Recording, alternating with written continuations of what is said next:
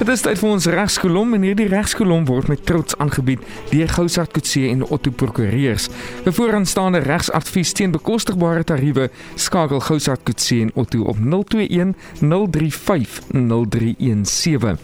Jy moet net onthou dat Radio Helderberg of Gousaard Coetzee en Otto nie aanspreeklik gehou kan word vir enige skade gelei wat voortspruit uit advies gegee in hierdie regskolom program nie.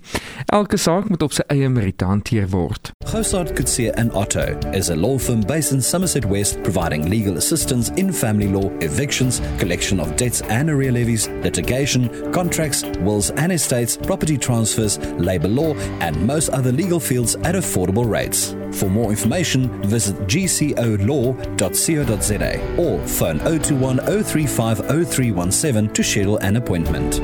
Ja, terug in die atelier het ons weer vir Ian Coetzee van Gousaard Coetzee en Otto Prokureurs. Goeiemôre Ian. Hallo Daniel, gaan dit? Gaan goed, dankie met jou. Ja, is Woensdag. Afdraande. Dit is klink Saterdag. Luister, ons het al 'n rukkie terug gesels ook oor of geraak aan hierdie. Ons gesels vanoggend oor die eienaar se remedie om 'n besitting terug te kry. Nou, ons het 'n tydjie terug gesels oor die mandament van spoelie, waarmee jy self 'n voorwerp kan terugkry selfs waar 'n eienaar dit van jou teruggeneem het deur die reg in eie hande te neem. Maar nou wil ons graag bietjie meer weet daaroor. Is daar 'n wettige manier wat die eienaar kan gebruik wanneer hy sy besit wil terugkry? Ja, Dani, kyk, ja, soos ons sê, die mandament van spoelie is waar enigiemand dit kan doen is ek reg in eie hande geneem het en dit van jou gevat het, maar as ons nou praat van 'n wettige manier wat die eienaar dit kan terugkry, kan hy dit doen deur 'n remedie wat bekend staan as die Rei Vindicatio, so 'n Latynse term, maar so ja, die eienaar kan gekeer word deur 'n mandament van spoelie, maar hy moet hof toe gaan met die Rei Vindicatio. En in beginsel gee daai Rei Vindicatio as 'n remedie in terme van die reg besit van die voorwerp terug in die eienaar by wie dit ook al mag vind, mits hy die korrekte hofprosedures volg. So 'n voorbeeld kan wees van waar jy die Rei Vindicatio kan gebruik is waar jy iemand het iets by jou gesteel of gevat en jy wil dit terugkry van daai persoon, dan kan jy die Rei Vindicatio gebruik, maar jy selfs waar Kom ek vat gou 'n voorbeeld. Daar het iemand ingekom in my erf uit my fiets gesteel, uit my garage uit, nee. Ek kan nie net teruggaan en dit gaan vat nie. Hy kan my eintlik aangaan gee. En dan dit is kan hy die mandament van spoelie gebruik om die fiets terug te kry vir hom en dan moet jy hof toe gaan met die Rei Vindicatio. Okay. Maar selfs waar iemand die fiets gekoop het by daai persoon wat hom by jou gesteel het, kan jy die Rei Vindicatio gebruik om dit van daardie derde persoon terug te kry. Selfs waar iemand voorheen 'n reg gehad het om besit te hê van jou die voorwerp op die tem en dit dan moet hy moet teruggee wanneer dit tot einde gekom het soos 'n huurkontrak of verlening, weet dan kan jy sê 'n verkoopskontrak intussen gekanselleer is. En die persoon wil dit nie vir jou teruggee nie, dan gebruik jy die Rei Vindicatio om daai item van daai persoon terug te kry. Very interesting. So for the person sitting there thinking, okay, how do I go about this? What are the requirements to be successful with the Rei Vindicatio? Yes, we've now actually referred to the first requirement that it must be yours. You must be the owner of this thing or item that you're trying to claim back. Now, in terms of the Roman Dutch law, which our law system has its origins initially this onus was a very heavy onus to prove. You had to prove either your ownership or that of the previous owner from whom you bought the item, and you had to prove that ownership was derived from one of the acknowledged methods of obtaining ownership. But currently our legal system is a little better, a little bit more flexible, and you merely have to show on a balance of probabilities that you are the owner. In other words, the facts that you rely on to prove that you are the owner must be, and you place those facts in front of the court, those facts must be the most probable facts. For example, if you can say, look, I've got a registration certificate for a vehicle, yes, or I've got a title deed, then on a balance of probability, you are the owner of that vehicle or property. Makes sense. The other person then raises a defense that the previous owner from whom you bought the vehicle or the property was not the owner, then you will also have to prove that that previous owner whom you bought the vehicle property for was in fact the owner at the time when you purchased the property. Oh my goodness. Okay, so you have to be the owner of the property and have to have proof.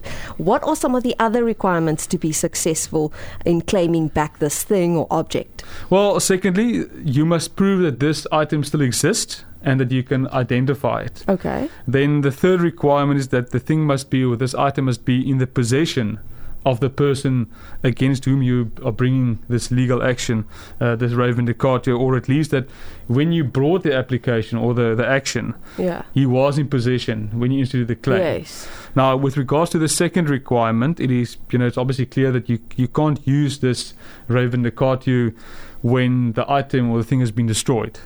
Another practical example where you won't be able to meet the second requirement is where you're dealing with consumable goods that have been consumed in its entirety.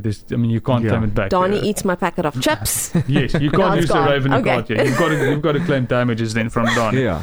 But as a point of interest, our courts have held that you can't use the reivindicatio to claim money from someone. Okay. The reason being is that coins and banknotes can't readily be discerned from other coins and banknotes. So you'll have trouble with this identifiable requirement though.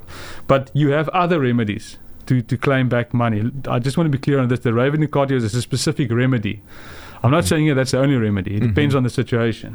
Ja. Which is where these requirements come. Op die nou. Yes. So ek vat nou sommer 'n voorbeeld van iemand het by jou ingebreek en hulle het die skuldige bevind of gevind en jy stap in 'n pandjieswinkel in. Hier staan meeste van jou goed of jou wiele of jou, maar nou sien ek dink ek nou sommer aan jou wat van daai jou kreerrand. Gaan dit ook van toepassing wees nou maar? Op die gelddeel? Danie, kreerrand, ek is nie seker. Ek dink kreerrande het moes serial nommers goeder, so dit mag dalk 'n bietjie iets anders wees. Dis 'n baie interessante vraag. Wel, okay, so dit is sommer nou net uit die heup uit geskiet met dit. Kom ons gesels 'n bietjie verder oor die besit. Vertel ons meer oor die vereiste van besit. Ja, besit sluit ook beheer in. So tot 'n mate sluit dit aan by die tweede vereiste, in soverre dat dit verseker dat die persoon prakties moet kan voldoen indien hy hofveld toegestaan teen omdat hy moet dit kan teruggee vir jou. Ja. Jy weet, so ons moet let op die woorde besit en beheer. Ons kan hieruit aflei dat daai persoon kan die voorwerp stoor op iemand anders se perseel. Maar hy het dalk die sleutels, sê Lucia die sleutels van jou huis se garage. En sy dis by my gevat en sy stoor dit op daai perseel. Dan eis ek dit terug van haar want sy is in beheer van die perseel. Ek hoef nie agter jou aan te gaan nie. Dis maar net prakties want ek mag dalk nie eens weet waar jy is nie. Weet dis dalk jou 'n flat wat jy iewers het en jy is nooit permanent daar nie. So dan is dit onredelik om te wag ek moet agter jou aangaan. So sy is in beheer, so ek kan agter haar aangaan.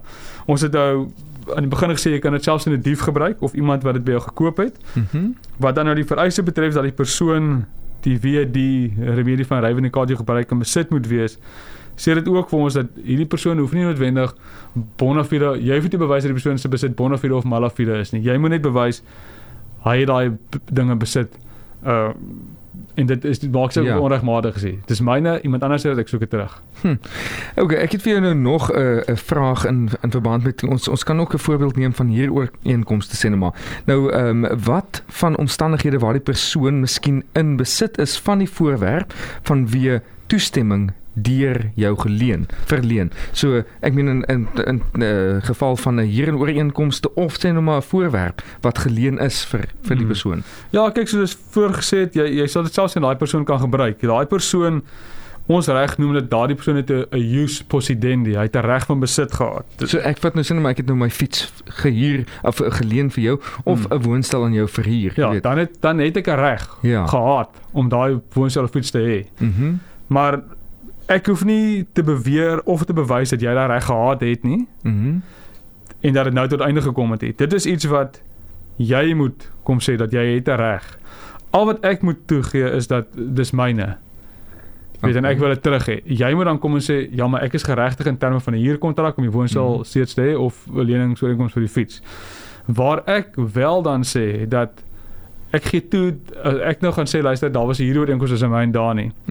En dan moet ek ook bewys dat daai huurooreenkoms tot 'n einde gekom het. So dis partykeer beter om eerder te sê ek sê net luister, dis myne, ek soek dit terug van jou. En dan moet jy maar kom en sê ja, maar hier's 'n kontrak tussen ons, ek mag dit hê.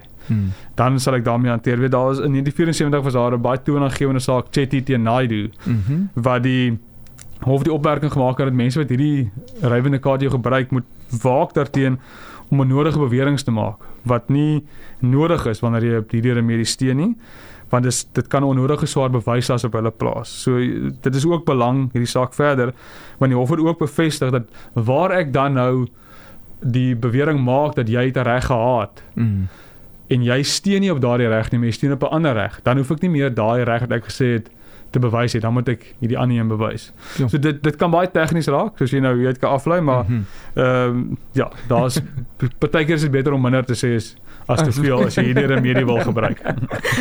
Okay, so just looking at this remedy and the requirements thereof, it's clear that the defense can also raise some great points there, such as it's a third-party owner, or that he acquired ownership himself, or that the thing is destroyed.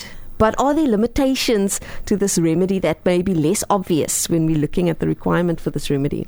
Lucia, yes. Let's say you bought a vehicle and you financed the vehicle through the bank. Now, normally what happens is the bank remains the owner of that vehicle Yes. until you've settled your full outstanding balance. Yes.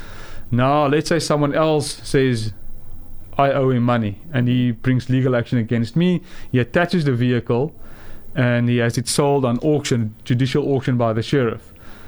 Then the bank will not be able to claim that vehicle back from the person who bought it on the judicial auction, Okay. because that person is a bona fide buyer. Yes. So that is one thing. If the bank doesn't come to the sheriff and say, look, that vehicle is actually ours, you can't attach it, then they can't claim it from the third party who bought it on the auction. Sure. Yeah, so that is one instance where that will be a defense against the Raven Nicotia. So I bought it on auction. Another thing is, we talked about sequestrations a while back. Now, where the trustee of that insolvent estate sells goods of the insolvent to a bona fide third party, then that will also be a defense. So where the trustee sells that. Then one final example is, let's say the executor in the deceased estate sells some of the items that was left to heirs or beneficiaries to cover certain debts.